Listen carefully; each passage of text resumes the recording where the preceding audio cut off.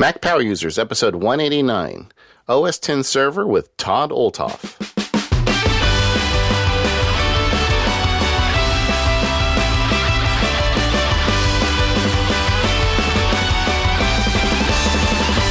Hello, everyone. It's David Sparks, along with my pal Katie Floyd. Hello, Katie Floyd. How are you?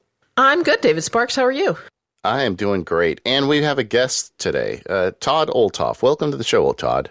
Oh, thank you. Great to be here. You know, we did a show called the Mac OS X. We called it the Home Server Show. It was show 126, which goes back a year or so. And we, at the time, at the very beginning of the show, I said, this is not a show where we're going to talk about installing Mac OS X software because I have no clue. Instead, we did a whole show about what would you do if you had an extra Mac running at your house to run mail rules for you and, you know, iTunes and some different things we talked about on that show. A year or so has passed. I still am not an expert on Mac OS X server, so we thought we'd bring one in, and that's what brings Todd to the show. So thank you, Todd, for coming in and helping shed light on this topic. Oh, no problem. Great to be here. Yeah, if you don't know Todd, he has got a really great series of screencasts he's been doing on various Mac software, but in particular the OS X software, server software. And what is it? I think it's a series of, is it 10 screencasts? Well, I think right now it's probably up to about 23 or 24. So are those all? Yeah. Well, Todd has a ton of screencasts. We'll put a link to his YouTube video in the show notes. But I spent the entire Easter weekend. I was a little under the weather, so I didn't go out very much. Just binging, preparing for this show. The things that I do, it was a labor of love. Watching all of your OS X Mavericks screencasts, and they were wonderful. You've got 24. Yeah, I think that's about right. Mavericks. Yeah. I must have misread it. And that's all on server? Yeah, that's all on server. And I've done a few series. I actually started doing these back with Lion. Yeah. And went through again with Snow Leopard. Or no, let's see, what was the next one?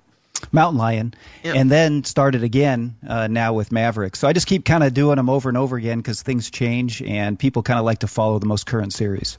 Yeah, but you also have. Yeah, I'm sorry. I was just going to say that's you what also got me. I didn't realize there were several series. Yes. You also have some other screencasts that maybe aren't pertinent to this particular show, but I'll mention them. I've bookmarked. You have a series on Plex. You have a series on Little Snitch. So you do a lot of these it's a great service to the Mac community. So thank you. Oh, no problem. Yeah, I love doing it. I also have done some screencasts with a co-location outfit called Mac Stadium out of Atlanta. So I do some things for those guys as well on maybe a little bit more technical things that you could do with a server in a co-location facility. So it's been a lot of fun. I enjoy doing it. Yeah. So Todd, give us a little background before we dig into the server on who you are, what you do, and how what makes you the server guru? How did you decide to get into this? Oh, that's a great question. Obviously, this isn't my day job. My day job, I'm a pastor, actually, and so that's what I do during the day. And technology's always just been something that I've been interested in. In fact, my dad is the one that really got me started with tech. Way back when, I still remember when he brought home, I think it was I want to say a Tandy, way back in the day. And I remember him playing with that for a weekend and then got frustrated with it and took it back and then brought home an Apple II. And so from that point on, it's been, Apple computers there on out. And I mean, he even had, I think he did his dissertation on the original Mac. And then he even had a Newton and all that stuff. So he's the one that got me really interested in technology. And then the server part of it just came up just out of my own curiosity. I had, done a lot of things with my Mac and had seen server and thought, well, I'd like to learn it. I always like to learn new things. And so I started off with Snow Leopard server, which was kind of Apple's first attempt to make server user-friendly. They kind of had an add-on on top of their core system. And when I went to learn that, there was nothing out there on it other than lynda.com. And that was geared a little bit more technically. So I fought my way through Lynda, uninstalled and installed more times than I'd like to count, and just taught myself how to do server, and just went from there. I think there's a little history in order here. So traditionally, the Mac server software was a big deal. It was like $1,000. You needed specialized, like the Xserve hardware, which doesn't exist anymore. Yeah. So it was kind of a thing. So for a long time, server to me was like this thing out there that IT professionals might need in a big office and not of concern at all to the home or the small business user. But then all of a sudden, and I think it was with Snow Leopard, that was the first time that it became reasonably priced. And then they started saying, well, and you can run it off a Mac Mini. And all of a sudden, all these people like Todd out there started to say, well, what can I do with this? And frankly, that's one of the questions I want to answer today is if someone's at home listening to this, why should they care about running a version of Mac OS X server in the small business or home environment? Yeah, that's a great question. And you're right. It was kind of back when they started changing server over that I got interested in it because I didn't have an Xserve hanging around or anything like that I could use. But yeah, there's a number of things that you can do with it for a home user that is really beneficial. One of the things that you can do with it is I've got a household with 3 boys, and we've got all kinds of iOS devices and Macs around the house. And any of you that have kids know that the kids will be fighting over the fastest computer, right? So, whoever gets their login on that computer, that they say, hey, that's mine. I have to do my work on that one because I've got my user ID on it. Well, what Server does is it allows you to set up their home folders and their home accounts actually on the server, and then they can log into any computer on your home network and have their home folders and desktop come up. So that was one of the reasons I got started in it, was to solve a lot of fights and stuff I had in the household over what kid was going to use what computer. I like that. That's good. Yeah. So if you've got kids, you know exactly what I'm talking about. The other thing too that becomes an issue is managing all the devices that you have in your household. And so with each new device we'd add, I'd have to go in and configure it and put the settings on there and all of that. And the nice thing about Server is you can actually set up profiles for all the users and your devices, and those things can be pushed over the air to your devices and automatically configure them. So that if I ever make a change, I don't have to go to each device. I can make a change once and push it. It'll go to all the devices and make those changes.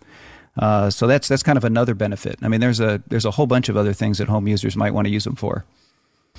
Todd, as David mentioned in the beginning of the episode, we've talked a little bit about running kind of having this Mac in your home that is always on, and I call it, having a Mac server at your house. And in fact, I have a Mac Mini at my house that I call my Mac Mini home server, but I am not running a version of OS X server. And it does things for me like David alluded to of, it serves up my iTunes library to all my Apple TVs around my house. And I've got a copy of Apple Mail with Spam Sieve running 24/7 so that my email gets filtered off with custom rules, and it gets, the spam gets sieved off. And, I've got a few other things that just, the benefits of having a computer running 24/7 that we can't yet do with some of these other drives like a Synology or whatnot, or a Drobo that network attached storage just hasn't quite gotten there yet. What are the real benefits of running a server, a true OS X server? Yeah, I think. And how do I know when I guess a better question, because you talk about the benefits, but how do I know when I've graduated to that point, so to speak? Yeah, I know what you're saying. I think first of all, I think everything's kind of moving in the direction when you see the iOS devices and things like that, where you would have kind of a central home server that would serve up your content. With all the cloud storage options and things that are out there, people are already looking for that. And OS X Server, is a great solution because, first of all, it's only $19.99, and it's not a cut-down version of Server either. That you can run Offices on this, and all of that. In terms of, knowing when you've graduated to needing a server or wanting to use it, I think it comes down to your use cases. It'll run on a Mini, so that's the great part. I think another question people usually have is, well, if I use it as a server, do I give up my Mini? And now I can't use it for anything else. Great thing about Server is you can install it and it runs in the background. You can actually use your Mac as a normal Mac. You don't have to just dedicate it as a server and leave it alone. All those processes will run in the background so that you can still use your Mac like a main computer. And that's what I do. I use it for all of my home computing stuff, and then run the server stuff on the back end of it, and so it just runs that way.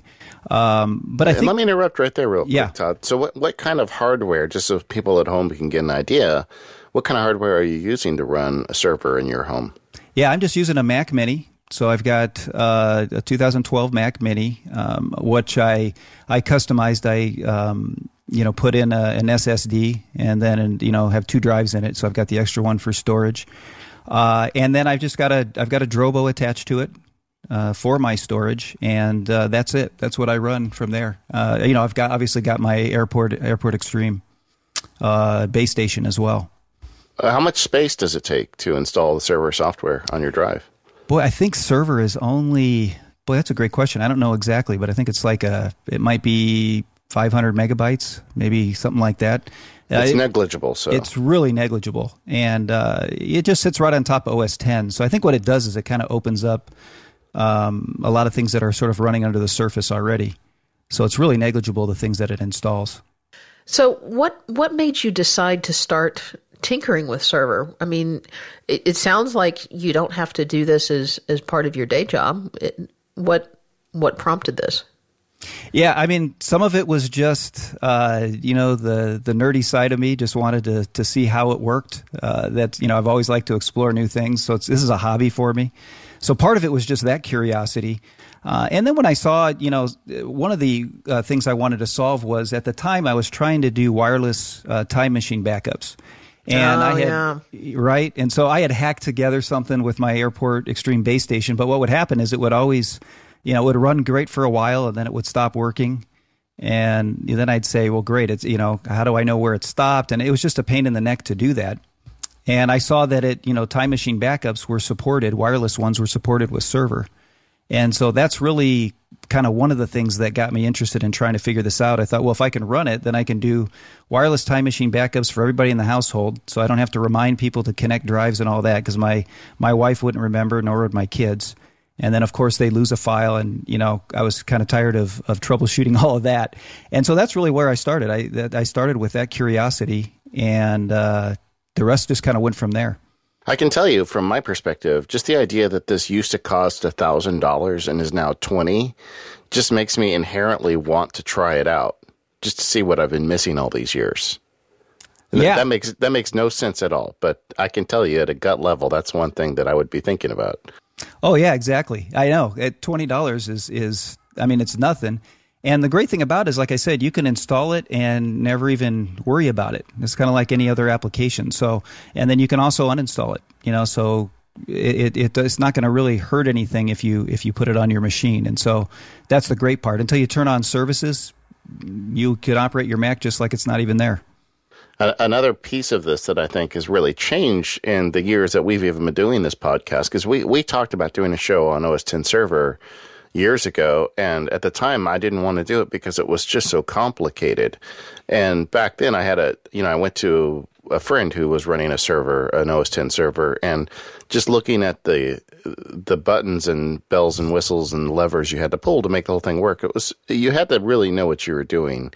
And at the time I thought, this just doesn't make sense for our audience, because you really have to be an IT professional to make this work. Whereas now, this has been iterating for the last several years, and Apple has very clearly turned the direction of this stuff towards a consumer-facing server product. And now you don't have to be an IT professional to kind of install this and start, fiddling with it and making a difference in your home network. No, you really don't, and that is really the beauty of it. And like I said, I think a lot of us in the future, we're going to probably be running home servers to access all of our data, and now that we're using a lot more mobile devices, it's nice just to know that you've got your data in one place and you can access it from anywhere. That really is nice. That's frankly one of the questions I have about all this is. And at some level, a server makes more sense now than it's ever made, because all of a sudden we want mobile access to data and we want the ability to share information across a network or a platform. On another level, servers don't seem as relevant because we've already moved so much of our data off to our Drobos and our Dropboxes and our transporters and all these other technologies that have arisen to give us cloud source data. I'm really curious as the show goes forward to see how that works. David, you make a great point about that, because when we did the Cutting the Cable show, and it's been a couple of years now, when I first cut my cable TV subscription was when I decided to go ahead and buy a Mac Mini that I was going to use as a home server. And again, I'm using that term in quotes because I never installed the server software. But my idea was going to be that I'm going to have this, and number one, it was more of an excuse of I'm going to go ahead and buy this Mac Mini with all the savings that I'm going to have from not having cable. But this Mac Mini is going to allow me to get all of these, to do all of these great things, and to have access to all of this content that I couldn't otherwise.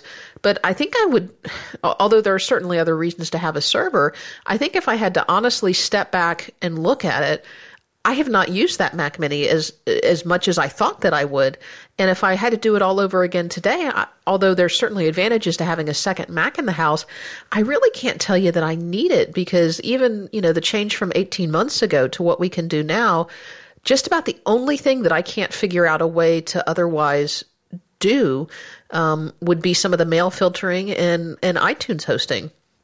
But, our NASs have gotten smarter. Our iPads and iOS devices have gotten smarter. With AirPlay, Apple TV has gotten smarter in terms of the services that you can now use on it.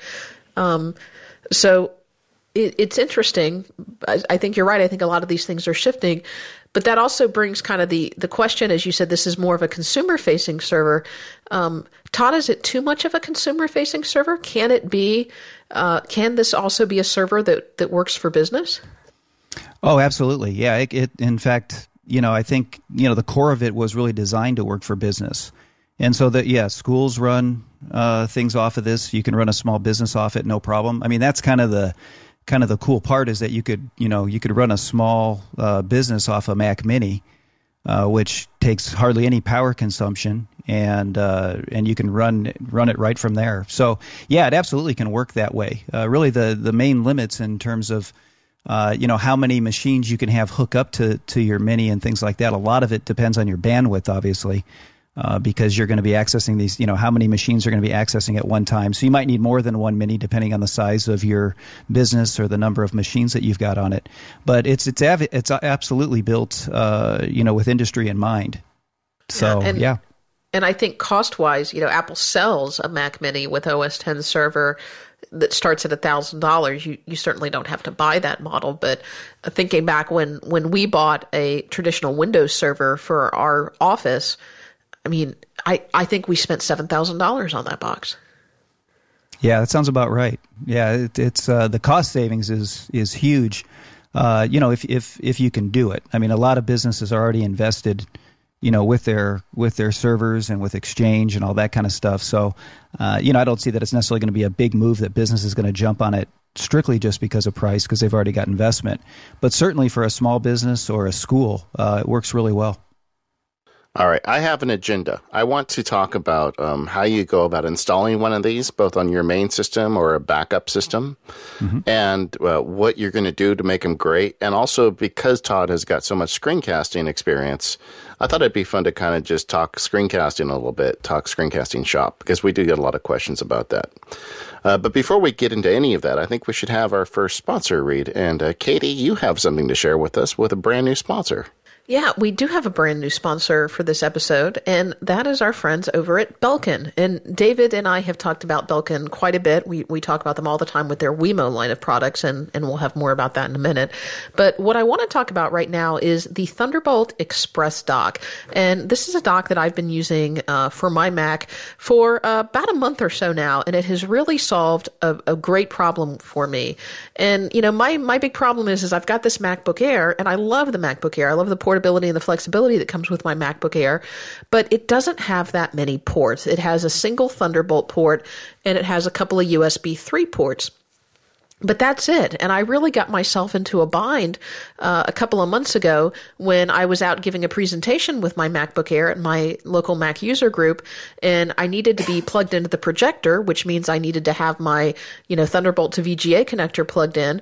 But we were having Wi-Fi issues, and I also needed to be plugged into the Ethernet port so that we could have our guest presenter come talk to us over Skype. And I just thought, oh boy, I'm in trouble, because there was no way to plug in both my, Thunderbolt to VGA dongle and both my Thunderbolt to Ethernet dongle. And someone went in the back and came back, and somebody had one of these Belkin Thunderbolt Express docks. And it was just beautifully solved the problem, helped me out of a jam. And I vowed from that day, this is something that I have got to check out. So what this is it is a dock that is designed to match the look and feel of all of your Apple products. It's got that nice aluminum brush metal look and feel to it. And you plug it into the Thunderbolt port in your Mac, and then you get so many more ports. For example, it's got 2 Thunderbolt ports, one upstream, one downstream, and you can daisy chain up to 5 additional Thunderbolt devices to it. It's got 3 USB 3.0 ports, 1 FireWire 800 port, 1 gigabit port, and then it's also got audio in and audio out ports. And then it's got a power port, and I've got a video up on my website where I talked about hooking this up. So with this one port on my Mac, I can now hook up all of my USB-powered devices, and I've got a couple of them now between my ScanSnap iX500, and I've got this Voyager dock. And I'm not running out of devices. I'm not having to go out and buy new USB strips. I've managed to make everything work. I can still use some of my old legacy FireWire hard drives, and I can plug into Ethernet while still having my old 24-inch monitor cinema display connected. So this Thunderbolt port has just solved a real problem for me and allowed me to keep my desk clean and clutter-free and connect all of these devices with one single cable, and really solved a lot of problems. So you can check out the Thunderbolt Express dock on their website. In fact, it recently got a pretty significant price dock, so you can go pick it up at Belkin.com for only $199. It got a $100 price drop. But we can do even better than that, because between now and May 18th, if you go to Belkin.com and use the coupon code PODCAST10, you can save 10% not only on this Thunderbolt Express dock, but on your entire web order. Now, I do need to tell you that this promo code is only available at Belkin.com, and it's not valid on any prior orders, and it cannot be combined with other offers, and it's valid in the US and Canada only, and all that other speed read stuff. But go check it out over at Belkin.com. Check out the Thunderbolt Express dock. Check out their whole entire line of products. And while I'm talking about Belkin, they have put on a special contest just for Mac Power User listeners. And David, they know how much you and I love our Wemos. And they came out with a new feature recently for the Wemo light switch. These are their internet-connected light switches that you can use to control your lights or anything that's connected to a light switch, like fans or whatever, with your iOS devices, or with the internet through If This Then That. So they recently introduced a new feature called Long Press, where you can press and hold your light switch, and it will create an If This Then That trigger. So, for example, if you lost your phone and you can't find it, hit the long press button on your Wemo light switch, and it will tell If This Then That to call your phone. Or don't you just love that? I know, that's pretty cool. It's like all of a sudden, the internet is controlled by your light switch. Just think about it, Now you could do more practical things. Like you could say, press the button and hold it for 3 seconds, and it will turn off another Wemo device, like the lamp that's right next to it. But I'd much rather press and hold and have it call your phone. But so Belkin wants you to come out with all the cool ideas that you can use your Wemos with If This Then That, and specifically this long press feature. So if you go on to If This Then That, create some custom recipes and go wild. Create your most unique recipes that you can on If This Then That. And then in If This Then That, there's a feature where you can share your recipes, and then you can tweet your recipes.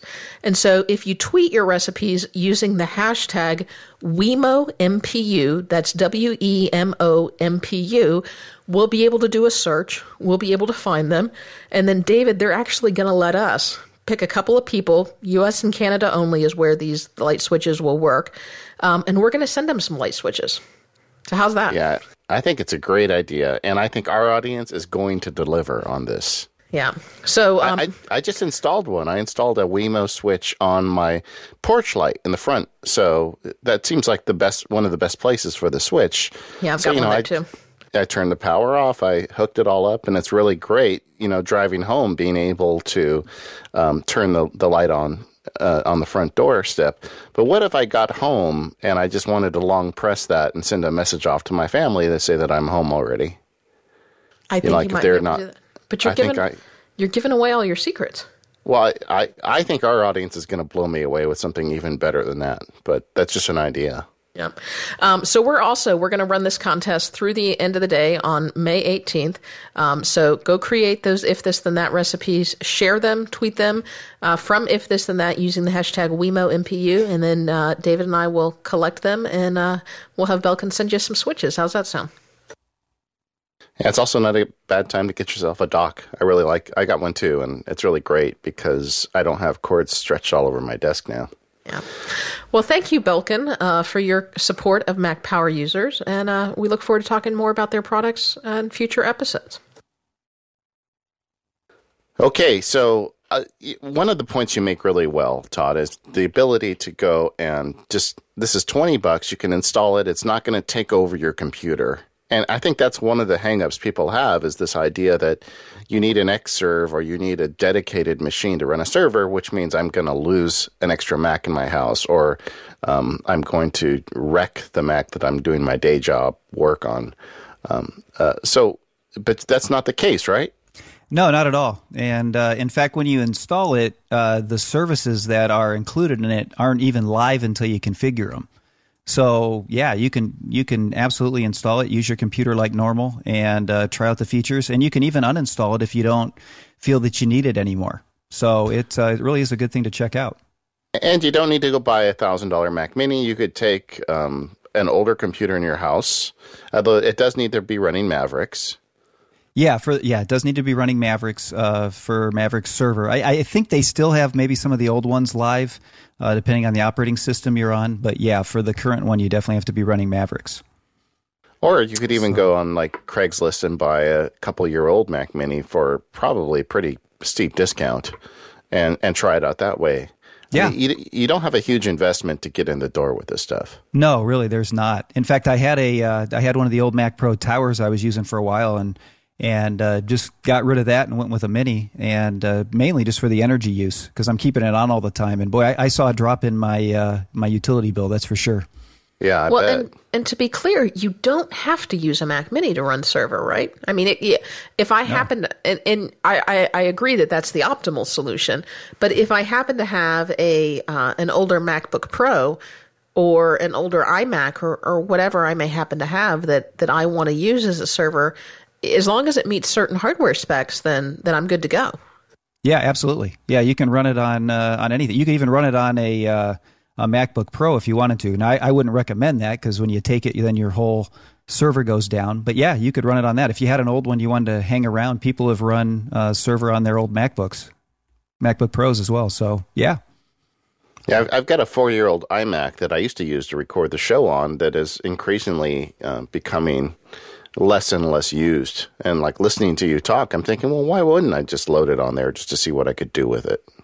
Yeah, absolutely. It's a great way to experiment with it and try it out. And that way you can and if it works, you already have the hardware. So it should run fine in the background. All right. So I'm in. Let's say I decided I'm in. I'm going to do this. Where do I start? Okay. Well, yeah. So if you're in, you want to get started. Obviously, you download Server.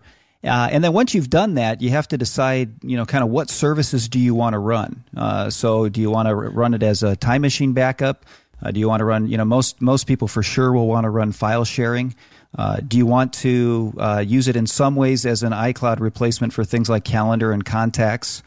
You could run it for that. So the second thing you do is you just decide what do I want to use it for. And sometimes you just start with a few services and try those out, and then you back into the other ones. The other thing then you have to decide is, how do I want to access this server? Because you can run a server just in your local network, and that's all. You just have access when you're at home. Or you can run it in such a way that you can access it remotely. And there's a couple of ways that you can do that. You can run it remotely by turning on the VPN service and then using VPN to get back into your server remotely. And I know we can talk more about VPN because I know you guys have talked about that before. Or if you wanted to, you could register a domain name and then basically hook up your server that way so that you can access it remotely through your domain name and do it that way as well. So you could have a domain oltoffamily.com and your server is plugged in. Yeah, you have this. You could have an oldtoffamily.com that you register with an outside domain registrar, and then what you would do is at that registrar you would go in and create what they call an A record. It's a machine record for your server. So you might put like server.oldtoffamily.com, and then once you've done that, and that'll point to your public IP address that's on your router. So in your router, you have, if you're on an airport extreme base station, for instance, on there it'll show you what your public IP address is. You just basically put that public IP address in your domain registrar for that machine, and then it'll basically point right back to your home server. And yeah, so you can do it that way. Or if you didn't want to register it, you would create what Apple recommends is a .private address, which you could make up, and use VPN then to sort of VPN to your server remotely and access it that way too, if you wanted to. I think we're getting ahead of ourselves, though. The first step, saying just downloading and installing, that's just done through the App Store, correct? Yeah, that's just done right through the App Store. So you pay your $20 and it installs a piece of software, and that is the back-end server engine. Is that a good way to put it? Yeah, it's a back-end server engine. Absolutely, it's an application. So you'd launch it like any other application. You get an interface, and basically then you would go about setting up the different services that you want. But before we get to the services, if you're trying this at home and you paid your $20 and you just quit that application, then you're no longer running a server, right?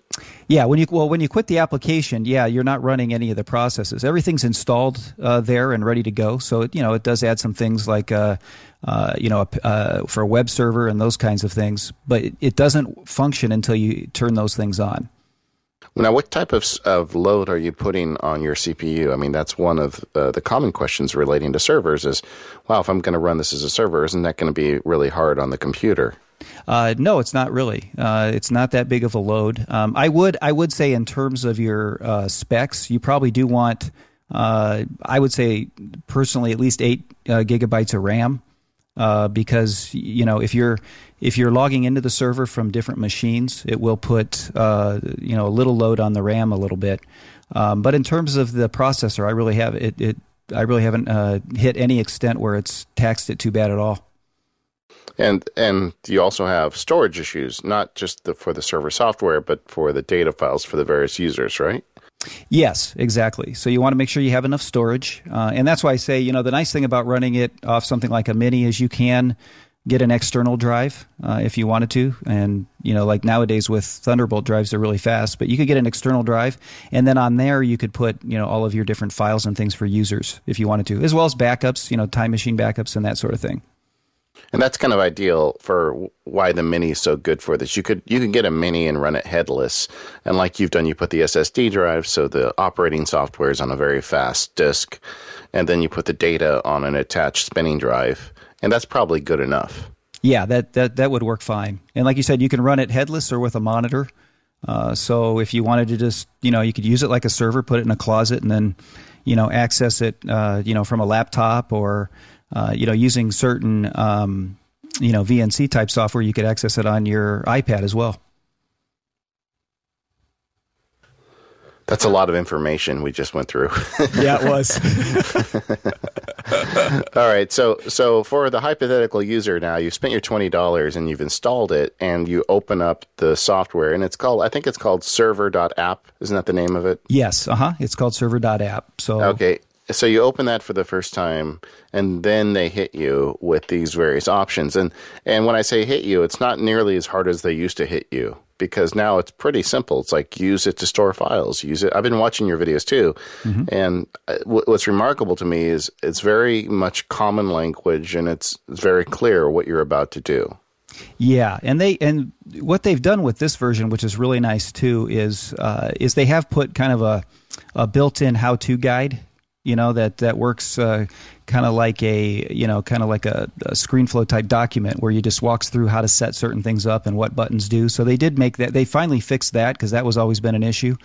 But yeah, they have wizards kind of for certain things to set up so that it's telling you what it's going to do and tells you what it's going to do ahead of time. So it really is a lot more simplified than when I started. That's for sure. Now, how much of a network administrator do I have to be? Because I know you walk through some of this in your YouTube videos, and you talk about this isn't that complicated, but setting up DHCP reservations, and you talk about making sure that you open up certain ports on your router and then connecting this to your domain. Does everybody have to do all that kind of stuff, or is it really only if you're connecting it to an external domain? Can I start simpler? Yeah, you can start simpler. It really depends on the services you want to use and how you want to use it. So, for instance, most people let's say they just want to use it for file sharing. Then basically all you have to do with that is file sharing is kind of turned on by default on a local network. And so you could file share in your local network very easily. Like I said, the other thing home users would want to do with it usually is time machine backups. That service is very easy to start. And it even has settings in it. What it'll do is it'll work kind of like a time capsule works. So your time machine backups will be in image files. And the nice thing is you can set how big you want those image files to get, similar to what Drobo's done with their software. And that's one of the updates, right, with Mavericks, that before they didn't give you that ability. Yes, exactly. And that's a huge update because that's something people, were asking for, because otherwise, obviously, as you guys know, Time Machine will take over your drive if you let it. And so, it's added that ability to set that. And, for a lot of home users, that's a great place to start because those are usually problems that they want to solve. And so that's where you start. And then you can, kind of play around with some of the other services that are built into it as well. And with respect to file sharing, that's essentially just creating a pool of storage that anybody on the network can access? Yeah, you can create a pool of storage that anybody can access, or you can set it up kind of from the drive level or all the way down to folders if you wanted to. So kind of like it works in the regular, right inside system, on your regular Mac, where you can set permissions for who can access what. And you can, like I said, you can do it for folders all the way up to a full drive itself. And then users can just connect to it.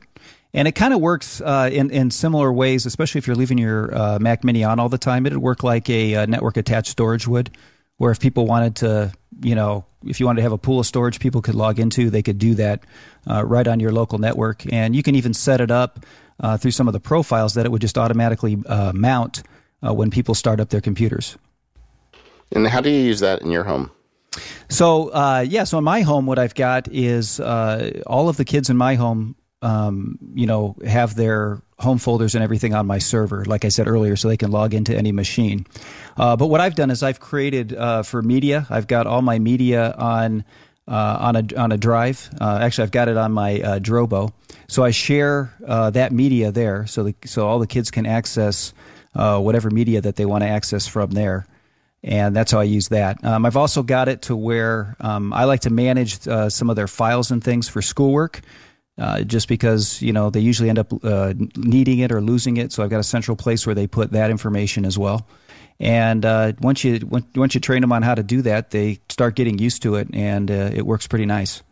And then dragging that same thought, the file sharing, into like a small business, you could have like a file with your accounting files that doesn't have access across the network, but you could have like certain client files or marketing files that certain people can get access to and other people can't, simply by putting them in appropriate folders and limiting access. Yeah, exactly, and that's how it's set up to do it that way. Yeah, it works out really nice.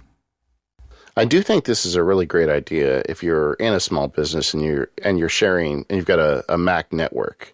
I mean, I think in a lot of ways that makes more sense to me than like a Dropbox or something where everybody has access to everything. Right. Yeah, it allows you to limit it a little bit more and have just a little bit more control over it. Like even at home, you could use it for, if you had a place where you wanted to store Christmas ideas for the kids, well, you could set it up where they don't even see the file, so they don't even know that file exists. But my wife and I could get access to it, for instance. So you can set it up to that level. Well, let's talk a little bit about those features of having multiple users and what the users can do, and then being able to share files back and forth of those users. And someone will be able to tell me where this is, but I think it was in one of the original demo videos for Next Step. The Steve's second project when he left Apple is he talked about, imagine that you just sit down at your terminal at the office and all of your files are there. And you go to another computer and all of your files are there. And I don't remember where I saw this video, but he was talking about Next. And you were explaining how this could work with OS X Server. And I thought, gosh, this is the same thing that Steve was talking about all those years ago, kind of the dream of the Next operating system. So you could have multiple users with Server, and no matter what machine they log in to in your house, their files are there. Tell me how that works. Yeah. So exactly. So what you do is you just set up, user accounts in the server application. And so those would be called network user accounts. And what happens is you just check a box that you want to have their home folders, right? So all of the typical Mac home folders, have those live on the server. So instead of living on an individual machine, like when you're on a Mac and you set up your own accounts on there and you manage those accounts right on that Mac, you're managing those now on the server. And so the benefit of it is if I'm just managing it on the Mac, those accounts go with that particular Mac. They don't cross over. But if I'm managing it on the server and all of those files are sitting on the server, and I set it up where I connect all of my Macs to my server, then what happens is I can log into any computer and it's going to pull those home folders, my desktop and all those settings, off of the server and display them on the Mac that I'm in front of. And that's kind of how that works. Now, I can see that working very well in a business environment where everybody has desktops and they just log into the terminal in their business. How does it work in a home environment where, maybe your kid logs in or you log in and you've got your home folder on the server, but then if you want to take a laptop and walk away and go work somewhere off-site, I would imagine not so well. Yeah, and with that, there's you can do a mobile account setup where what'll happen is it can sync your home files to that Mac. So you can set it up to sync so that when you leave your network and you're working on your Mac, when you come back into the network, it'll sync up with the server and sync your home folders so that they match. So there is that setup. And yeah, that's a little bit more technical. With my kids, because most of the Mac use is inside the house, it works fine for me. I don't have to sync anything because when they go outside the house, they're using their iPads is what they're using. So I haven't had to do too much with mobile sync. But I've used it and it works pretty well. And then speed-wise, at this point, your home folder is on the server. So whenever you're pulling information, you're pulling it from the server and you're not necessarily working locally. Are you seeing much of a speed hit, or today is Wi-Fi or however they're connected, Ethernet, fast enough now that that's not the bottleneck? Yeah, and that's a great question. Depends on your kind of your network environment as to what the speed will be. Definitely, I see speed hits if you're trying to edit movies or things like that. That's just you're going to see speed hits. But for everyday file sharing, maybe you're working on pages or those kind of documents, it seems to work fine. But if you're trying to do other things with a lot of heavy media, you will see a little bit of a slowdown, especially with a home network. When you're in a business environment and you're connected by Ethernet as opposed to Wi-Fi, you probably don't see too much of a slowdown that way. Boy, it really is interesting because this stuff answers so many problems that we had before we had things like Dropbox and Box.net and Transporter. And how does it fit now with kind of this changing environment? But before we get into that question, I want to talk about our second sponsor today, and that is our friends over at the Omni Group.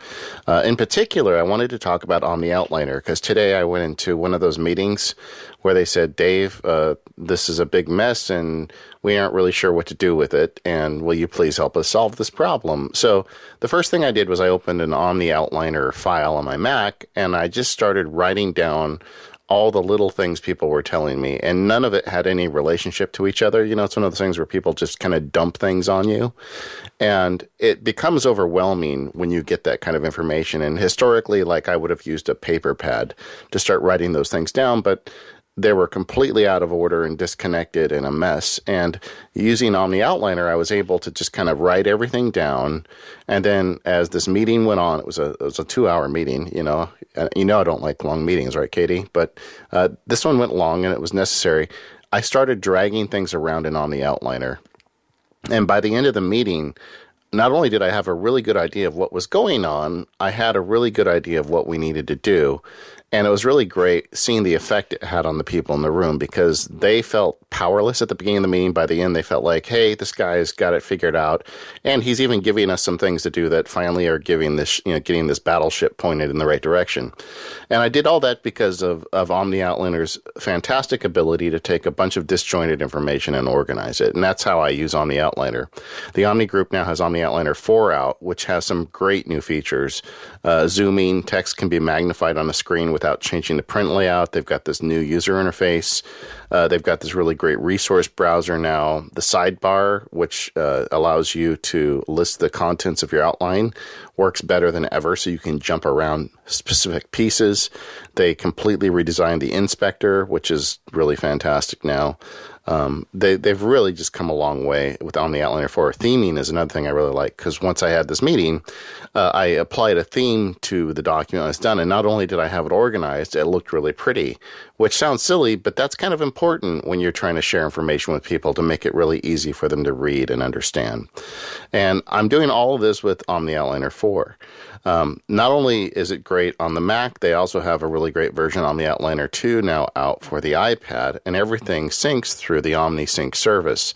So as soon as I left that meeting, it had already synced through my OmniSync folder, which Omni controls, so everything just works great. And I was able to look at it again later at lunch on my iPad. So just today, the Omni Group paid its weight for me, because it helped me get through a really difficult problem. Now, if you're out there listening and you've not tried Omni Outliner, you can get a free demo from theomnigroup.com, and I recommend you do, because you really have to kind of experience an app like this to understand how great it is.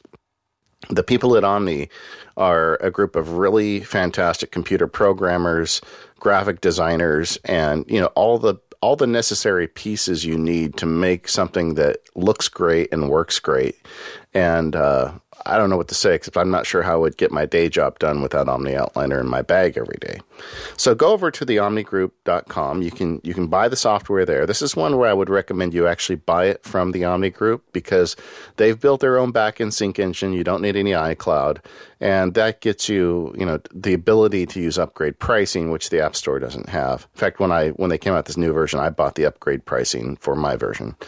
You can get it's $49.99, or you can get the Pro version for $99.99. They do have family plans and student discounts. So go check it out. Let them know you heard about it from us, and bring order to chaos in your life with Omni Outliner for the Mac and the iPad. Thanks, Omni Group. All right, so let's talk about some of the other features and some of the other things that you can do with OS X Server. We've talked a bit about users and setting up users on the server and sharing files. We've talked about Time Machine, but you talked a little bit about using Server as an iCloud replacement. Tell me about that. Yeah, I mean, you could, if you wanted to, if you were concerned about managing your own data, you could set up your own calendar setting and contacts server, and then have all of the information pushed to all of your devices, similar to what you would do with iCloud, with the exception that obviously you wouldn't have the web interface to access it or anything like that. But you could set up your own private calendar contacts. You could host mail as well, but what I usually recommend for home users is not to do that. That's a lot of headache to get into. Managing your own mail server is difficult. It usually leads you to problems. Sometimes your ISP doesn't even let you do it. And so I usually tell home users, hey, if you're thinking about mail, don't. Let somebody else worry about that. I don't even run my own mail server just because of the hassles of it. But you could do it if you wanted to. And there's also a messages server on there as well, where you could, kind of send iMessages and things back and forth. Which again, it's good in some ways. If you have kids and you want to get their feet wet and this kind of thing, you can manage it all yourself without having it kind of on the outside, just so they can get used to those kind of services. So those are some things that you could set up. Go ahead. Sorry. Well, I was going to say, while outsourcing mail may make a lot of sense, but I can certainly see small businesses wanting to keep control of their calendar and their contacts. That would make a lot of sense. Well, it's funny because I remember, Katie and I have been talking about this show for like 4 years, and we keep going back and kind of looking at it and trying to decide if it's something worth bringing to our audience. And before there was an iCloud, this to me was one of the big benefits of running server. But back in those days, it cost $1,000. But, the idea of having a family calendar that you could run through a server made a lot of sense to me. But now, these are some of my least attractive features of the server product because Apple, frankly, has really delivered with the iCloud contacts and calendars. And I'm sure I'm going to get a mail about that. But, in my experience, these things have run very well. Yeah, and it's not something that, necessarily everybody, would want to do. But the option is there, the option's there if you want to do it. And I think that's probably, one of the big questions for most people is if you can't think of a reason why you want to run a server, then you probably don't need to run one. But if you're thinking of, different problems you want to solve, then server has, would have some solutions to some of those problems. For some people, they, for whatever reason, they might want to have just a calendar with their kids, and instead of having all of them on their one calendar, this is one way you could do that. Is just to have that separate from iCloud. But you're right. I mean, iCloud and a lot of those other services really do deliver. So for your average person that isn't trying to solve those kind of problems, they work fine. Well, like if you work for what was Maxwell Smart's agency again? There was Chaos and I'm blanking. Control. Control, that was it. Yep. Like if you work for Control, you don't want to put your calendar on the cloud. That's Chaos is going to get in there and read it. There's going to be all kinds of trouble. So maybe you've got a business where you don't want the calendar out there. Running a server allows you to control that as well, to excuse the pun. But so I think that makes sense for that part of it. For the home server part, I'm not sure. But I think one of the themes of this show really is it's $20, and if you've got an extra Mac around the house that you can run this on, it's $20. So if you find even one of these services useful, like you said, David, it's $20. Yeah. So like even just a time machine might be the reason why you want to get it, and everything else is gravy, and maybe you turn a few of them on to see if they work. And maybe you find something you can use it for. Listening to the show, hopefully today you'll get a couple ideas. But, I don't know. I'm very tempted to just run it because I'm a nerd, and it's $20, and I just want to see what I can do to make my family crazy. Now, does your family go crazy, Todd? I mean, as you're trying this stuff out on them? Yeah. Well, of course, the kids, the fact that, you start managing their devices, and it works nice. I can turn certain things off with profiles if I want to. You can do some of the parental controls right from Profile Manager and push it to all the devices, or just specific ones if you want to. So, yeah, they do. I mean, for them though, a lot of it is it's kind of a mystery to them behind the scenes. So they do the typical thing kids do and go, "Hey, this doesn't work. Fix it." Let's talk about that some, because if you're in a home environment and you're managing 2, 3, 4 people's machines, or if you're in a small office environment and you're managing a dozen machines, how can server help you? I mean, I know one of the things that it can do, and I kept thinking about our friend TJ and his limited bandwidth issue, is it can help you with some software updates so that you don't have to download them all the time on every single machine. But it can also help you. So talk about that a little bit. But it can also help you manage machines, and I believe iOS devices. Correct? Yeah, it'll manage both Macs and iOS devices, which is really nice. And there's a service in there called Profile Manager. And what it does is you can set up profiles for users, for groups. So I've got a group that's for kids in the household, and for devices. You can even do it at the device level, where you can manage all the details of the device. You can manage what shows up in the dock. You can manage, like I said, parental controls. You can even manage the energy saving preferences, and have those things pushed to the devices and preset. So the Profile Manager piece is really powerful in that, and it allows you to manage, like I said, all of your devices. You can do iOS and Macs, and that really is probably the biggest power. It's a mobile device management setup, and it really, that part alone just takes the headache out of setting up all the kids' devices. So if all your kids get like a iOS device for Christmas or something, you could actually set it up through the profiles and have it all pushed out and set up the way you want it. And can you push out software updates and say, oh, no, you need to make sure that you're on the latest update because it's got security patches, or no, you didn't update your apps, you need to make sure that your apps are updated, or you know what, I'm going to go ahead and turn on automatic app update for you. I mean, can you do those types of things? Yeah, you can set up some of that with software updates, in terms of where you want them to point to. There's a built-in caching server as well, and how that works is if someone on your home network, let's say, downloads an application, whatever it is, and someone else now wants to add that same application to their device, instead of them hitting Apple servers and having it download again, there's that item was cached on your server. They just go to your server and download it.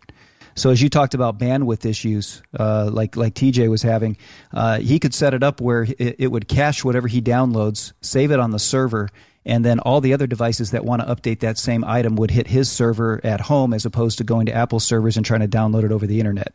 So now, I understood that only applies to Macs. Does that also apply to iOS stuff? It's mainly for Macs, yeah. I mean, it does apply to some of the iOS stuff now as well. So, yeah, it'll work with iOS software, too. And it'll also work with iBooks as well. So any books that you've downloaded? Yeah, when a book is a gigabyte, there's that some really Max crazy Sparky authors. Guy is just ridiculous. Exactly. Or that alone would save Apple servers, that's for sure. Well, we got to keep Apple in business, that's for sure. They need all our help. Yeah, absolutely. And it does. Yeah, it'll cache all of that stuff. And what's great about it is the caching service itself is really zero configuration. So you don't have to configure all of your devices to use it. They automatically respond to the fact that they're on a home network with a caching server, and it looks for it automatically and will pull it from there. So they've really thought that one through really well. And see where the calendars and contacts to me is not as attractive, and mail certainly is not as attractive. I don't want to try and run my own mail server, but the idea of device management and software updates, I think that is a real benefit. Yeah, I mean, because David, how many Macs do you have in your house? Well, we have as many Macs. Well, we have 5 Macs now. Yeah, you have as many Macs as people plus some. Plus and the iMac that's kind of on its last legs. Yeah, and then you've got some iOS devices. Todd, is this how people, I think of our friend Fraser Spears and Bradley Chambers who run, one-to-one programs on iOS devices in schools. Is this how they do it, or is this an option for doing it? If I wanted to deploy, iOS devices on a mass scale, or there actually are specialized applications, I think, and specialized configures that will do that. But is this another option for mass deployment of? Yeah, this is an option for doing that for sure, and there are a number of schools, because I've talked to administrators at schools who have watched the tutorials and had questions, and they're a lot of them do use OS X Server to manage all of that stuff.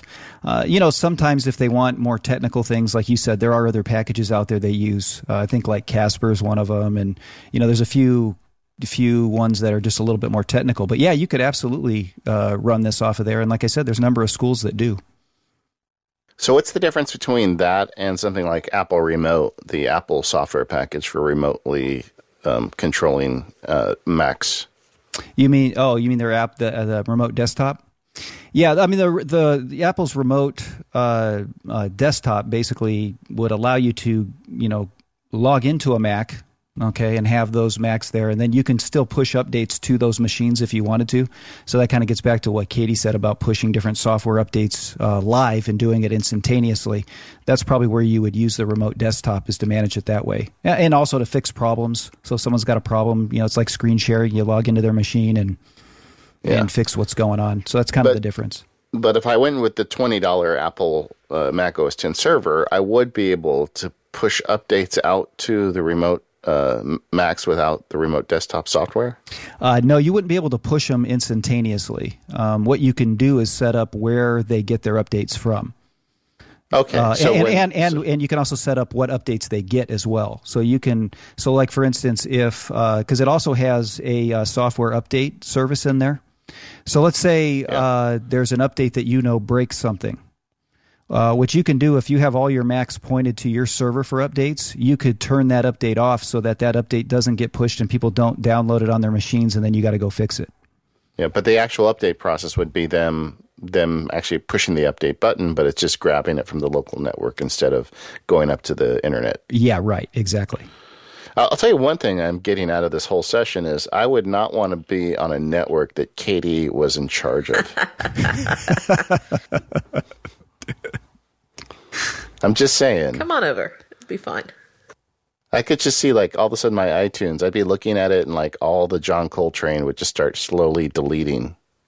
You know, David, and I'd hear this maniacal laugh in another room. There's a way you could protect yourself from that. And okay, I'm game. You could VPN back into your server. Yeah, we haven't gone there much. So we kind of started talking about VPN at the beginning, but I wanted to kind of slow things down a little bit. Maybe we should talk about that, the idea. So what does that get you when you set up a VPN tunnel for your server? Yeah, I mean, a server has a built-in VPN. So what you can do is set it up so that your machines would basically VPN tunnel back into your home, and it would work like any other VPN service provider. So, all of your traffic can go through that VPN line. So, again, if you're out in a coffee shop, it'll protect you, a little bit in terms of the information going back and forth. It's not as sophisticated as Cloak. Like I know Katie loves using Cloak. It's not as sophisticated as Cloak in that it's not like it senses, oh, you're in an unsecure network, turn yourself on. You still have to remember to turn this on, but it does work as a VPN, and I use it all the time. And that VPN will also, allow you to get to some of the information on your network if you're not running, a kind of registered domain. If you're just running like your own, just home server and that's it, and you don't want to register a domain, you can VPN back into your server and then have access to things like file sharing and those kinds of things. I know this is completely off topic, but Katie, I am a believer in Cloak now too. It's really great. Yeah, it really is a great app. I like it too. It's really cool. I was I don't need that. They should sponsor us or something. We should talk to people over there. I was telling everybody I don't need it, and then I started using it. I'm like, oh my goodness, what have I been missing? Yeah. So basically, if you turn on the VPN server on your Mac Mini at home, let's say you're at my house and you don't like all the restrictions that I've put on my network, or whatever. You're in Starbucks or anything like that. Yeah. You turn on the VPN service, you configure it for your iOS device, and what you're actually doing is you're tunneling back to your home network. So it's going to be as though you're using your home internet connection with whoever that ISP is. Yeah, it basically kind of works that way. And then your data is encrypted. So like when you use Cloak or one of those kinds of things, right, you're VPNing through their server.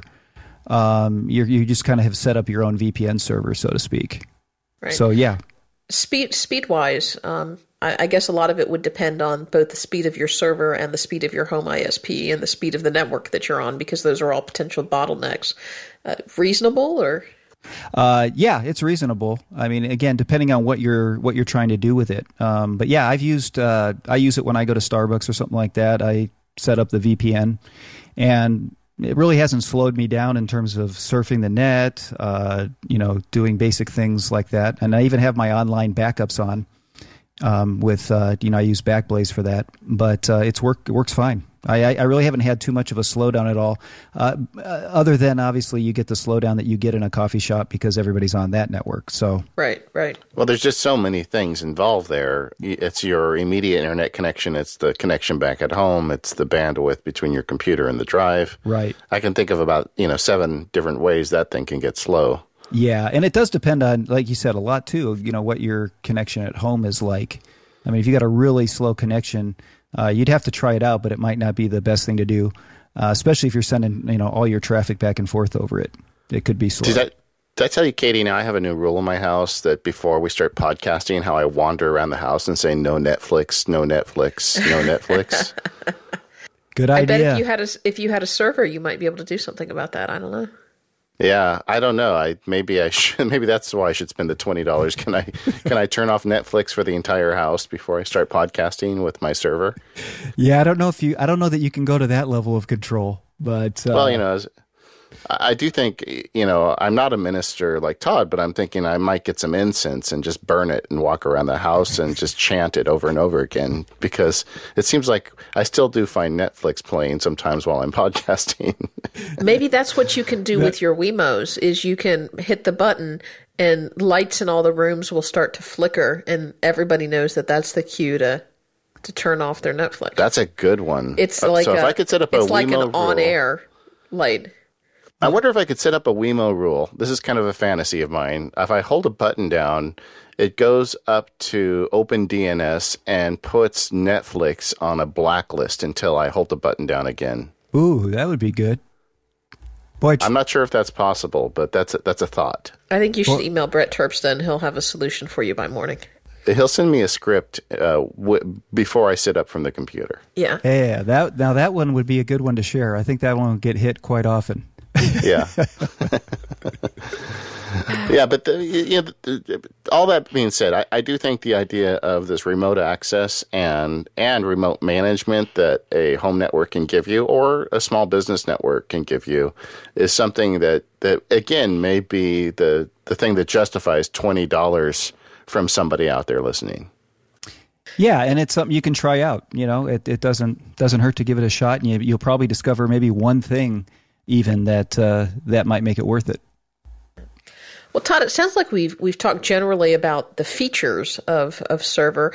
I want to talk a little bit about use cases, both home and small business. But before we go there, I do want to take a break and talk about our third sponsor for this episode, and that is our good friends over at Squarespace. And David and I have both talked about Squarespace extensively. We're big fans of Squarespace. Squarespace, as you probably know by now, is the all-in-one platform that makes it fast and easy to create your own professional website, portfolio, online store, whatever it is that you want to do. And of course, I had to do the ad spot this week because, get this, you can get your free trial and 10% off by visiting squarespace.com/MacPowerUsers or enter the coupon code. You ready, David? I'm ready. Klingon. Yeah, Klingon. How cool are the folks at Squarespace? Okay. I'm not sure, Katie. I'd be a lot more impressed if you could do the ad read in Klingon. I don't know if I can do that, but I will try. So I've been using Squarespace for a while now, and I love the ability. They've made some major changes to their layout builder. So they've got the layout builder, and I use it primarily as blog, but you can use it as a portfolio. You can use it as an online store. You can do whatever you want. But they've made some major changes to the interface builder. So everything you see is drag and drop simple. I was doing a post just today, and the post had some text. It had some links. It had a quote out from somebody else. And then I ended it with a video. And I was able to do everything by dragging and dropping elements into the layout builder. And what I saw was what I got. And it was really hard to make something that looked poorly because, Squarespace starts with this template-based system where you pick a template and then you can customize it to your heart's content. If you decide, no, maybe I don't want the sidebar. Maybe I want the sidebar over here. Maybe I want to change the font. They have beautiful fonts, by the way. They've really done their fonts right. Maybe I want to change the colors, whatever it is I want to use. I want to embed videos. I want to embed quotes. I want to add HTML links. I want to add source code. I want to do plain text. I want to do rich text. I want to do markdown, whatever it is you want to do. And then every time I log into Squarespace every couple of months or so, I see that they've added something else, including they've expanded their commerce selection. So every site now on Squarespace comes with a free online store. Built right in with Stripe. You don't have to worry about payment processing or anything like that. You just log in the information on their very basic plans. You can accept donations or do a simple shopping cart. But the further up you get, you can start doing very complicated things and run an entire online business. So go check them out. There's a 2-week free trial. You don't have to give them a credit card or anything. But when you do decide to transfer all your information over to Squarespace, they make it very easy to import. And make sure you use that special offer code. What was it, David? I forgot. Klingon. Klingon. With a K. That's right. KLINGON to get 10% off your purchase and show your support for Mac Power users, but really, it's just showing your support for me. So thank you to Squarespace for supporting Mac Power users and for the awesome super discount code. Katie Floyd, did you know that Bing has a English to Klingon translator? I'm sure they do. Yeah, it's a real language. Yes. There's a dictionary and everything. The problem is that they use a different letter system. So I don't know what it is. I can't read it. Oh, simple. Can you pronounce it? Because I could send you the link if you could pronounce it for us. There's part of me that knows that on weekends that Katie dresses up and speaks Klingon to her friends, right? The costumes are kind of itchy. Yeah. Yeah. Because you're definitely not spending you're definitely not spending your time watching war games. No, but I am watching OS X server videos. Okay. By the way, this isn't our feedback show, but I got called out on my war games knowledge. And that is why I love the Mac Power user listeners. Yes. Because we got so much feedback about Red Alert versus DEF CON 5. So when we're talking about our lists in 1Password, I don't know if you listened to this show or not, but I had mentioned that I have a DEF CON 5 list, and it had been a long time since I'd watched war games, I have to admit, and then I listened to the episode that the Incomparable did out of it, so I went back and watched it, and war games had DEF CON 1 was really bad, and DEF CON 5 was okay, and in my mind I had those switched. Yeah, DEF CON 5 is like it's a sunny, happy day. Yeah, but in my defense, it had been like 30 years, so I think I'll be okay with that. But did you change your list? Did you change your folder? Immediately. Okay. Because it is my DEF CON 1 list, not my DEF CON 5 list.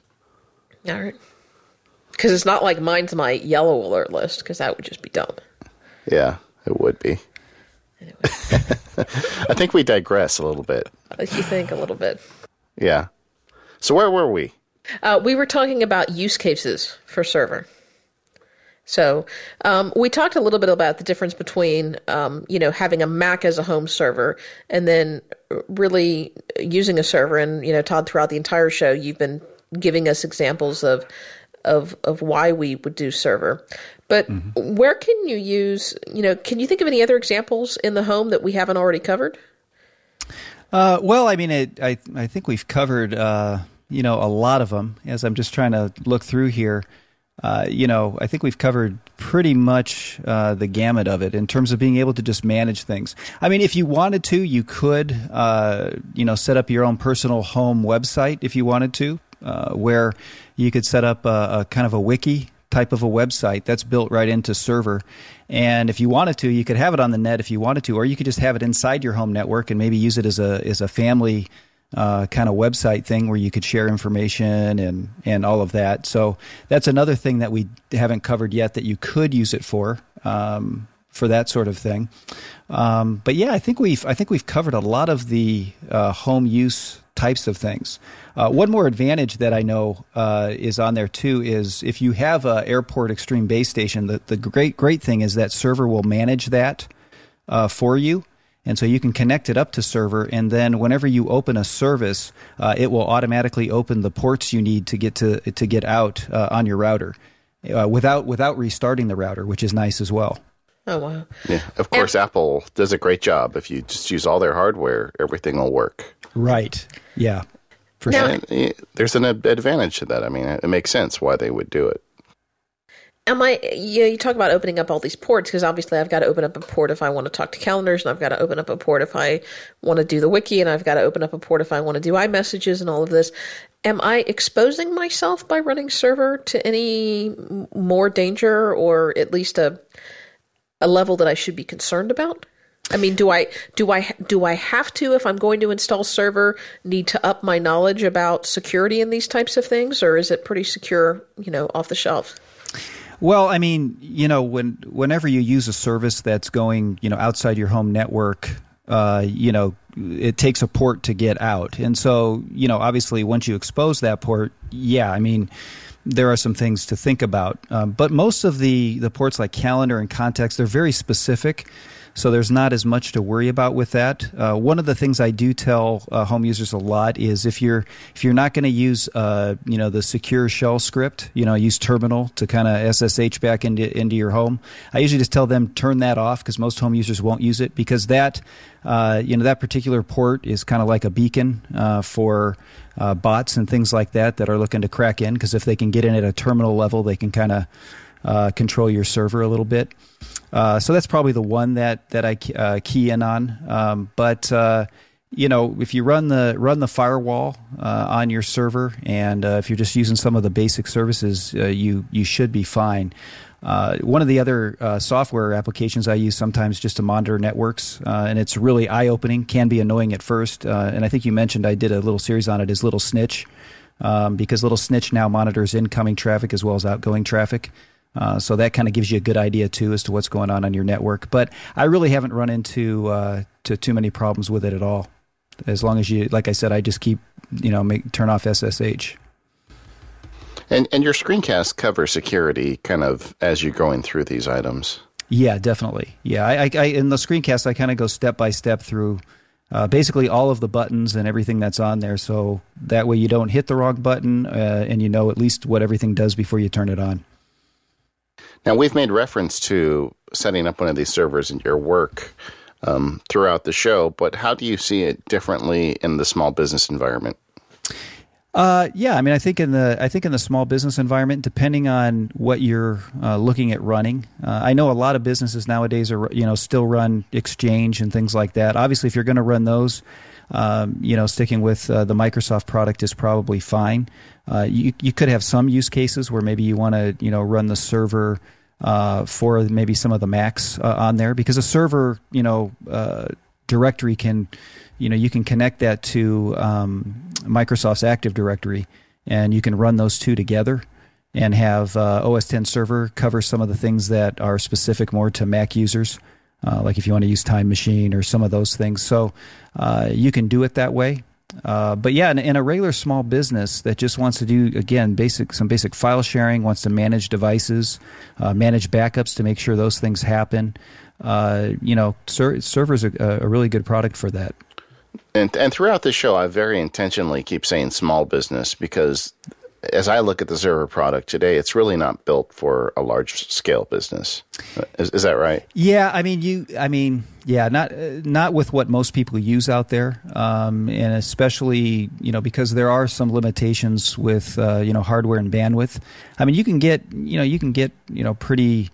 can manage a pretty decent sized small business, but yeah, most large businesses, they usually are running OS X server along with like a Microsoft server or a Linux solution, something like that. So what is a decent sized business when you say that could run? It all depends on how many devices you have running it and how many you expect to be hitting the server at the same time. I think and frankly, what kind of hardware you're running the server off of. Exactly, and I think on a mini, I haven't really done a lot of research on the top limit. But yeah, I mean, I've seen places trying to run 80 machines off of it. They claim that works. I haven't really had any experience with it myself, but well, I never thought it would have got that high. Yeah, I didn't either. And like I said, that's a claim, so I haven't verified it. But it's some people are pushing the limits of it. But it's certainly fine for your family or a small business. You're not going to have a problem, even just running it off these. Because I know guys that run law offices off Mac OS X server with a Mac Mini. Yeah, they've gone through the experience like Katie's firm of spending $20,000 on this server that looks like it could, take off and go, bomb a foreign country, and then they went and bought the $1,000 Mac Mini and they installed Mac OS X server and they've never looked back. I mean, I know that's a thing. Yeah. Oh, absolutely. Yeah. That's very, it's very easy to do that. And if you have you got a small business, you really don't need to, invest in all of that. A lot of times they have very specific things they just want to get done, and you've got a few users, and so server is a perfect product for that market. That's for sure. And one of the nice things, and you made reference to this at the beginning of the show, is when you use a more traditional large-scale server, it's really quite expensive just to keep the hardware running, whereas Mac OS X server is built to run on these little Mac Minis, and is it the carbon footprint? Is that the right terminology? But the amount of power they use every month is significantly less. Oh, yeah, for sure. Like I said, the difference between my Mac Pro, my old Mac Pro, and this, I noticed the difference big time in my utility bill, my electric bill. It was. Did you point that out to your wife and say, "See, honey, now I just need to buy another, Mac Mini"? I use every angle I can. I still get that look like, okay, quit trying. You're not getting anything new right now. But yeah, I definitely try to use every angle I can. Well, we live in the same area, and so I think one of our goals is you and I need to get together, but we need to keep our wives apart. Yeah, I think you're right. Because we don't want them trading notes. Yeah, we don't want any collaboration on that. That's for sure. It's hard enough without it. Yes, exactly. Well, Todd, I know one of the biggest issues with our office and with our server is we've got all of this data and we've got everything is constantly changing, and backup is a huge problem. Now, as I understand, running the server on a Mac Mini, you're just running it on top of the regular OS. So I would assume... But you also have all of this data backing up to the Mini, and whether it's to the existing hard drive or whether it's to an external hard drive or a network attached storage or whatever, I would assume that the traditional backup solutions that you would use with your Mac would also work to back up all of your server settings and all of your server data as well, though, because certainly backup is going to be a big concern if you're using a server either in a home or in a small business environment. Yeah, that's absolutely right. So Time Machine, you can use Time Machine to back up all of your server data. So it'll back up just like it normally does, as well as all of your server information. I usually, still make a clone of my main server drive, just in case something goes down, so I can boot from that. I use SuperDuper for that, but you could use Carbon Copy Cloner or whatever. So you certainly, so I do that as well. You could even, if you set up the Open Directory where you're using the network accounts, you can back that up separately if you want to, but you really don't need to, because if you're running Time Machine, it'll take care of all of it. Yeah, I was going to ask, is that also backing up people's home folders if their home folders are stored on the server?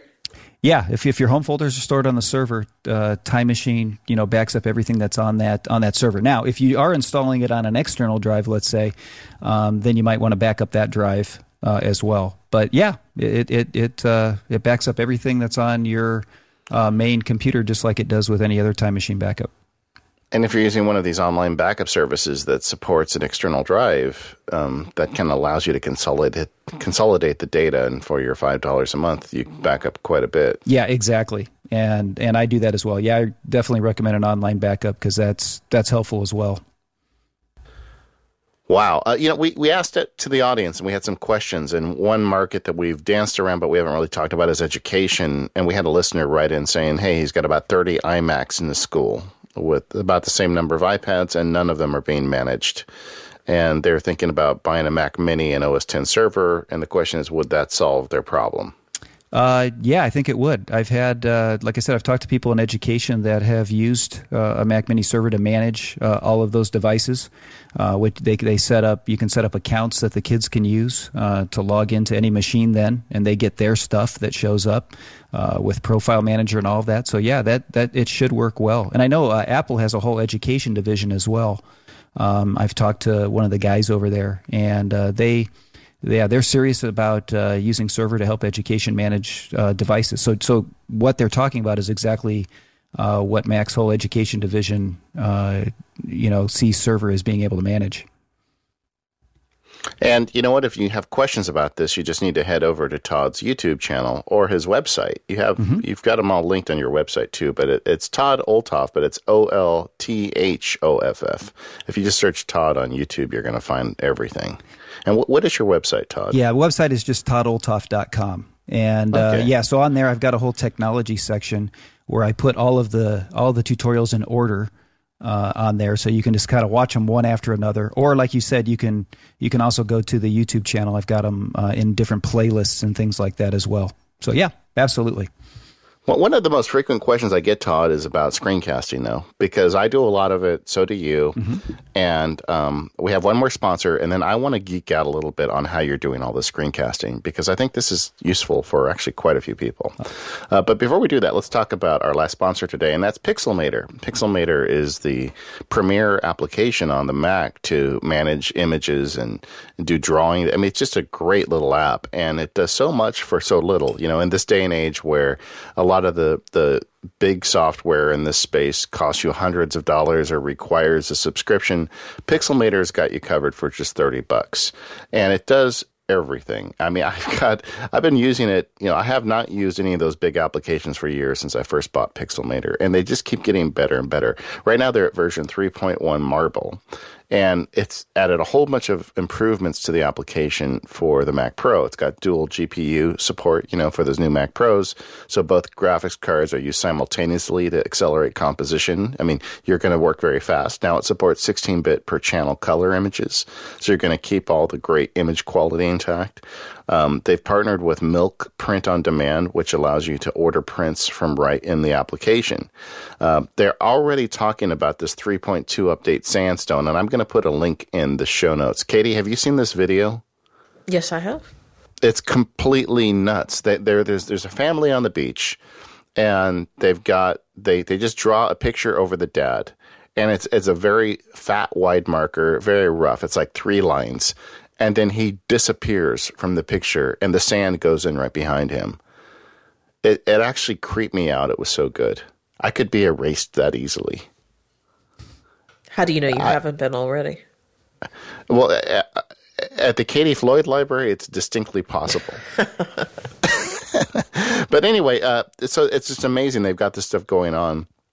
If you're really curious about it, though, I always recommend people if you're interested at all in getting better at your image manipulation and getting your photos better, go to pixelmator.com/tutorials. You don't even need to buy the application. Just go there and watch a couple of their videos. And there's all these great things you can do with images. It's got the way you can organize magnetically images on the screen. It's got the ways you can melt images. You can reorganize. You can recolor. They've got these selection tools that are just completely nuts.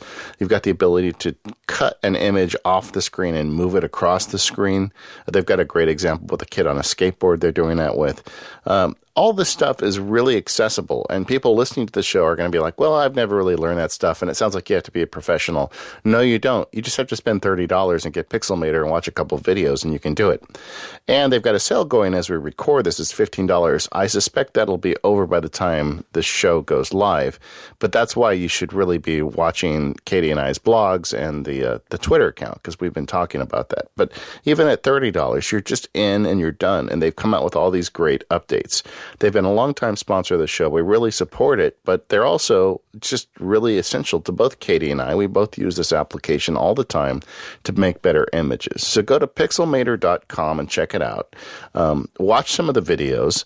Go ahead and buy yourself a copy and let them know you heard about it from us. And thanks, Pixelmator, for all your support.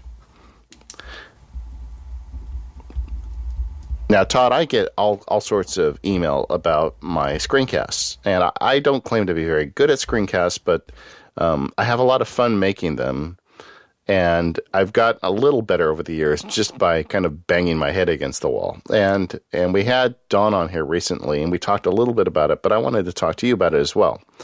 What is the application you're using to get your screencasting done? Yeah, just like Dawn, I use ScreenFlow to do all my recording and editing. I mean, that's probably the best application I've found for doing both. There's several that can do screen capturing, but with ScreenFlow, with all the editing ability that's built into it, it just it makes the workflow really fast and really slick. Yeah, I just remember over the years how this has evolved. I mean, at one point I was using applications that were really good at recording the screen but didn't do anything else. And then you had to put the video into iMovie or Final Cut and then record audio and do all this work.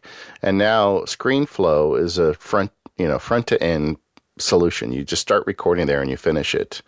Do you script out, because you do a lot of screencasting, do you script it out or do you just turn the mic on and go? I pretty much just turn the mic on and go, as opposed to scripting it. That's just, So I am a pastor, so I'm used to talking a lot. So for me, that's how I like to do it. If I script, then it sounds really robotic, and then I could just, might as well just use the voice inside the Mac to do the robot voice. So for me, that's how I do it. I just turn on the mic and go. There are some times where I might use a little bit of a script. I do some screencasts for Don, and when I do the introduction, I'll do a script on that, so that stays pretty standard. But otherwise, no, I just turn on the mic and start talking. That's me too.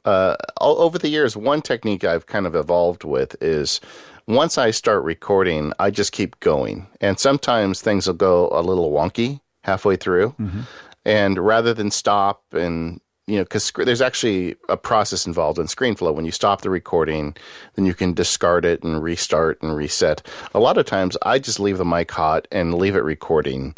And I will go through and do a couple takes of one part or another, and then later take that out while I'm editing. Have you ever tried that? Yeah, I do the same thing. It's a lot easier. To me, it's a lot easier just to, like you said, power through and then go back and edit. And like I said, the ScreenFlow makes it so easy because you can find just the right cut point and stop it there. And like you said, retake a section, and it just fits right in seamlessly. That's what really makes the software so great.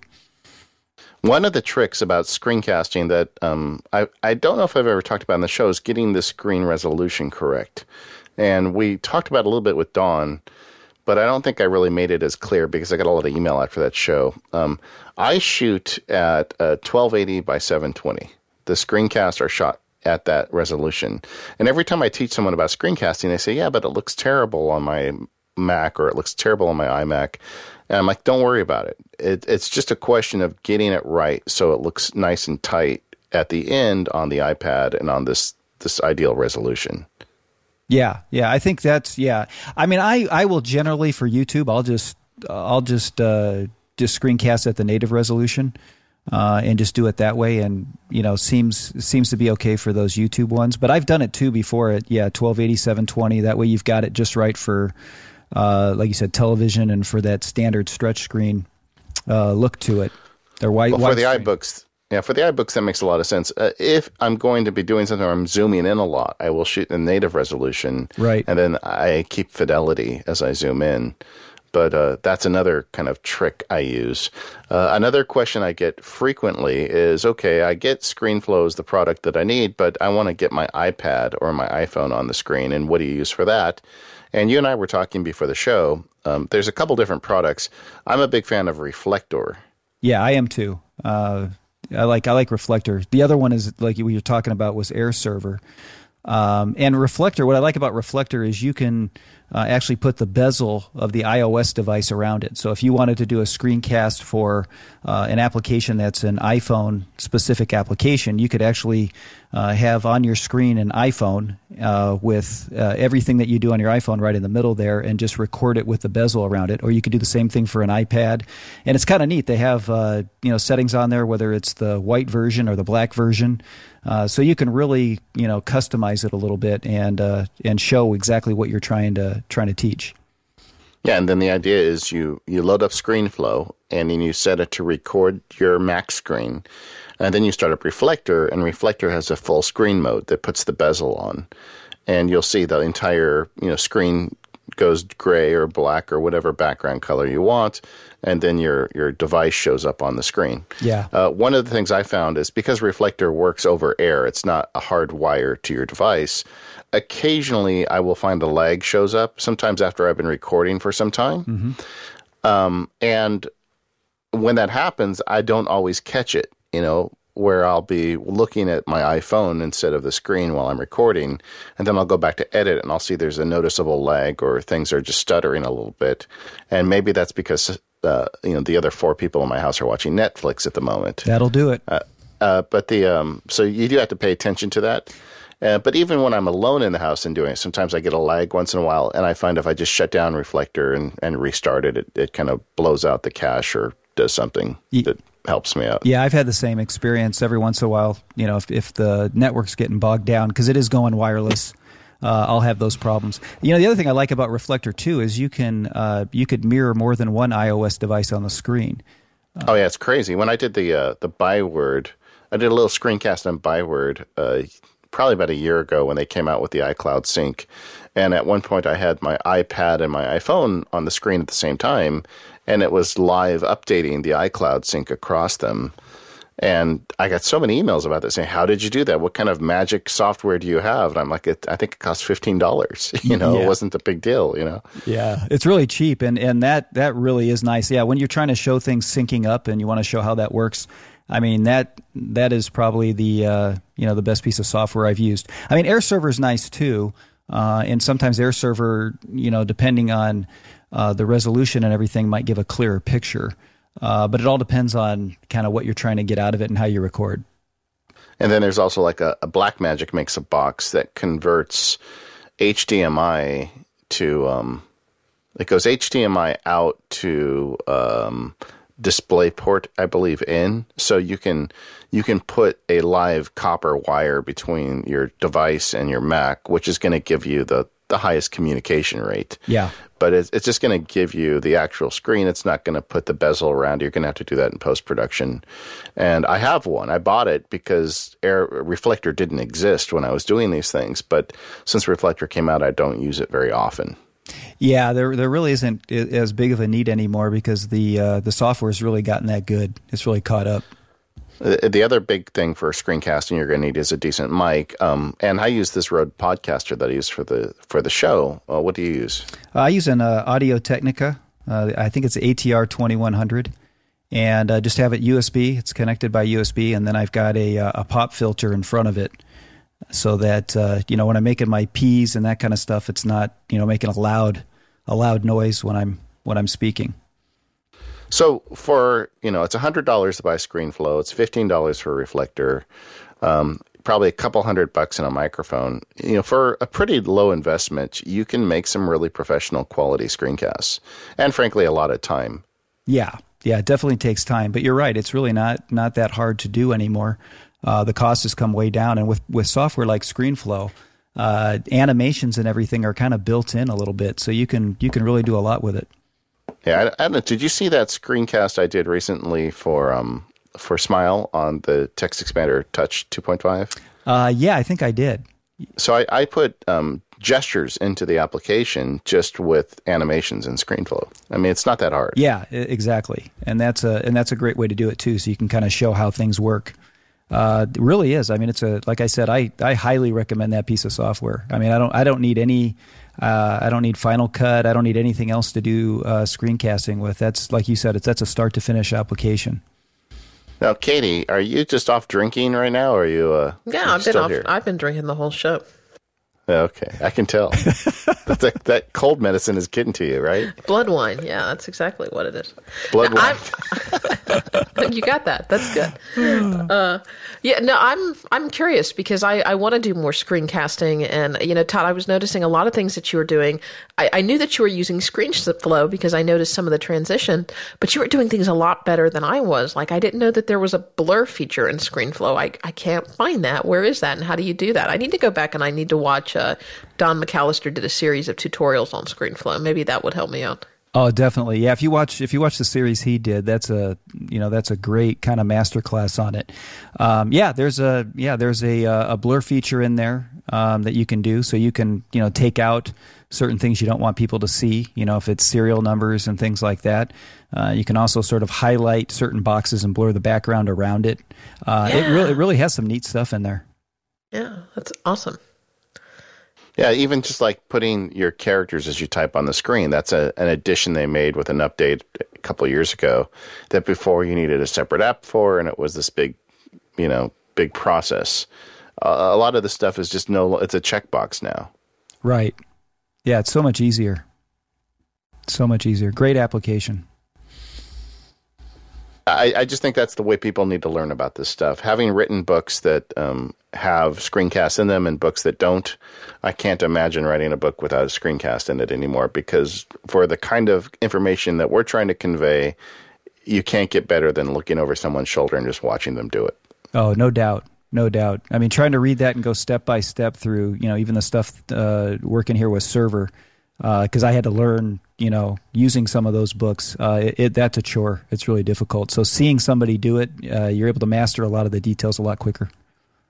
Well, Todd, you're one of my heroes. You've got something that you're very passionate about, and you went and you made all this great content, and you put it out in the world, and now it's making it easier for other people, and we all appreciate it. So if you're out there and you're interested at all in setting up a Mac OS X server, I highly recommend going through Todd's voluminous video series. And he's got, like Katie said, there's some other great screencasts on there as well.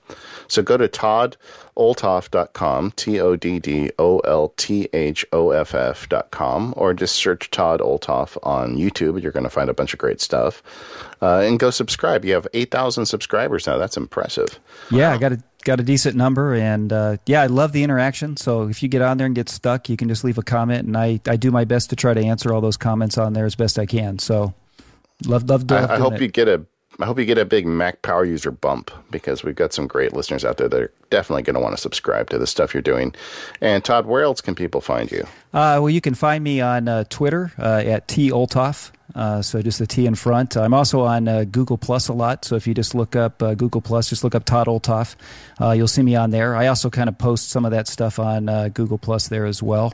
And like I said, I'm also doing some stuff with co-location. If you want to host your Mac Mini somewhere with Mac Stadium, I do some stuff on their blog as well. So those are kind of all the places you can find me. I'm really getting into social media now that Katie has set up this Google Plus community. We should mention that we have a Mac Power Users community on Google Plus. We've got well over 300 people on there now. It's pretty awesome.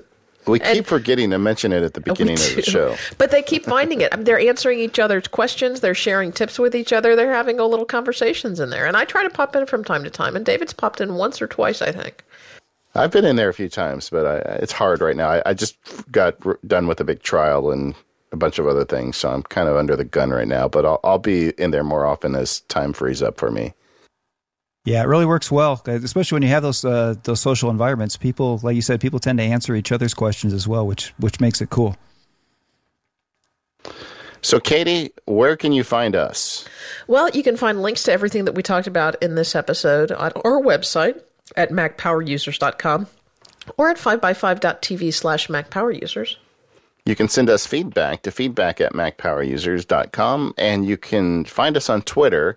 We're at MacPowerUsers. Katie's at Katie Floyd, and I'm at MacSparky. And I guess, check out the Google Plus community. And Todd, thank you so much for joining us. I think we're going to have to play some more with Server, and I hope other people will as well. Awesome. Thanks for having me. Oh, absolutely. And thanks to our sponsors, Belkin, Pixelmator, Squarespace, and Omni Group. We will see you all next week.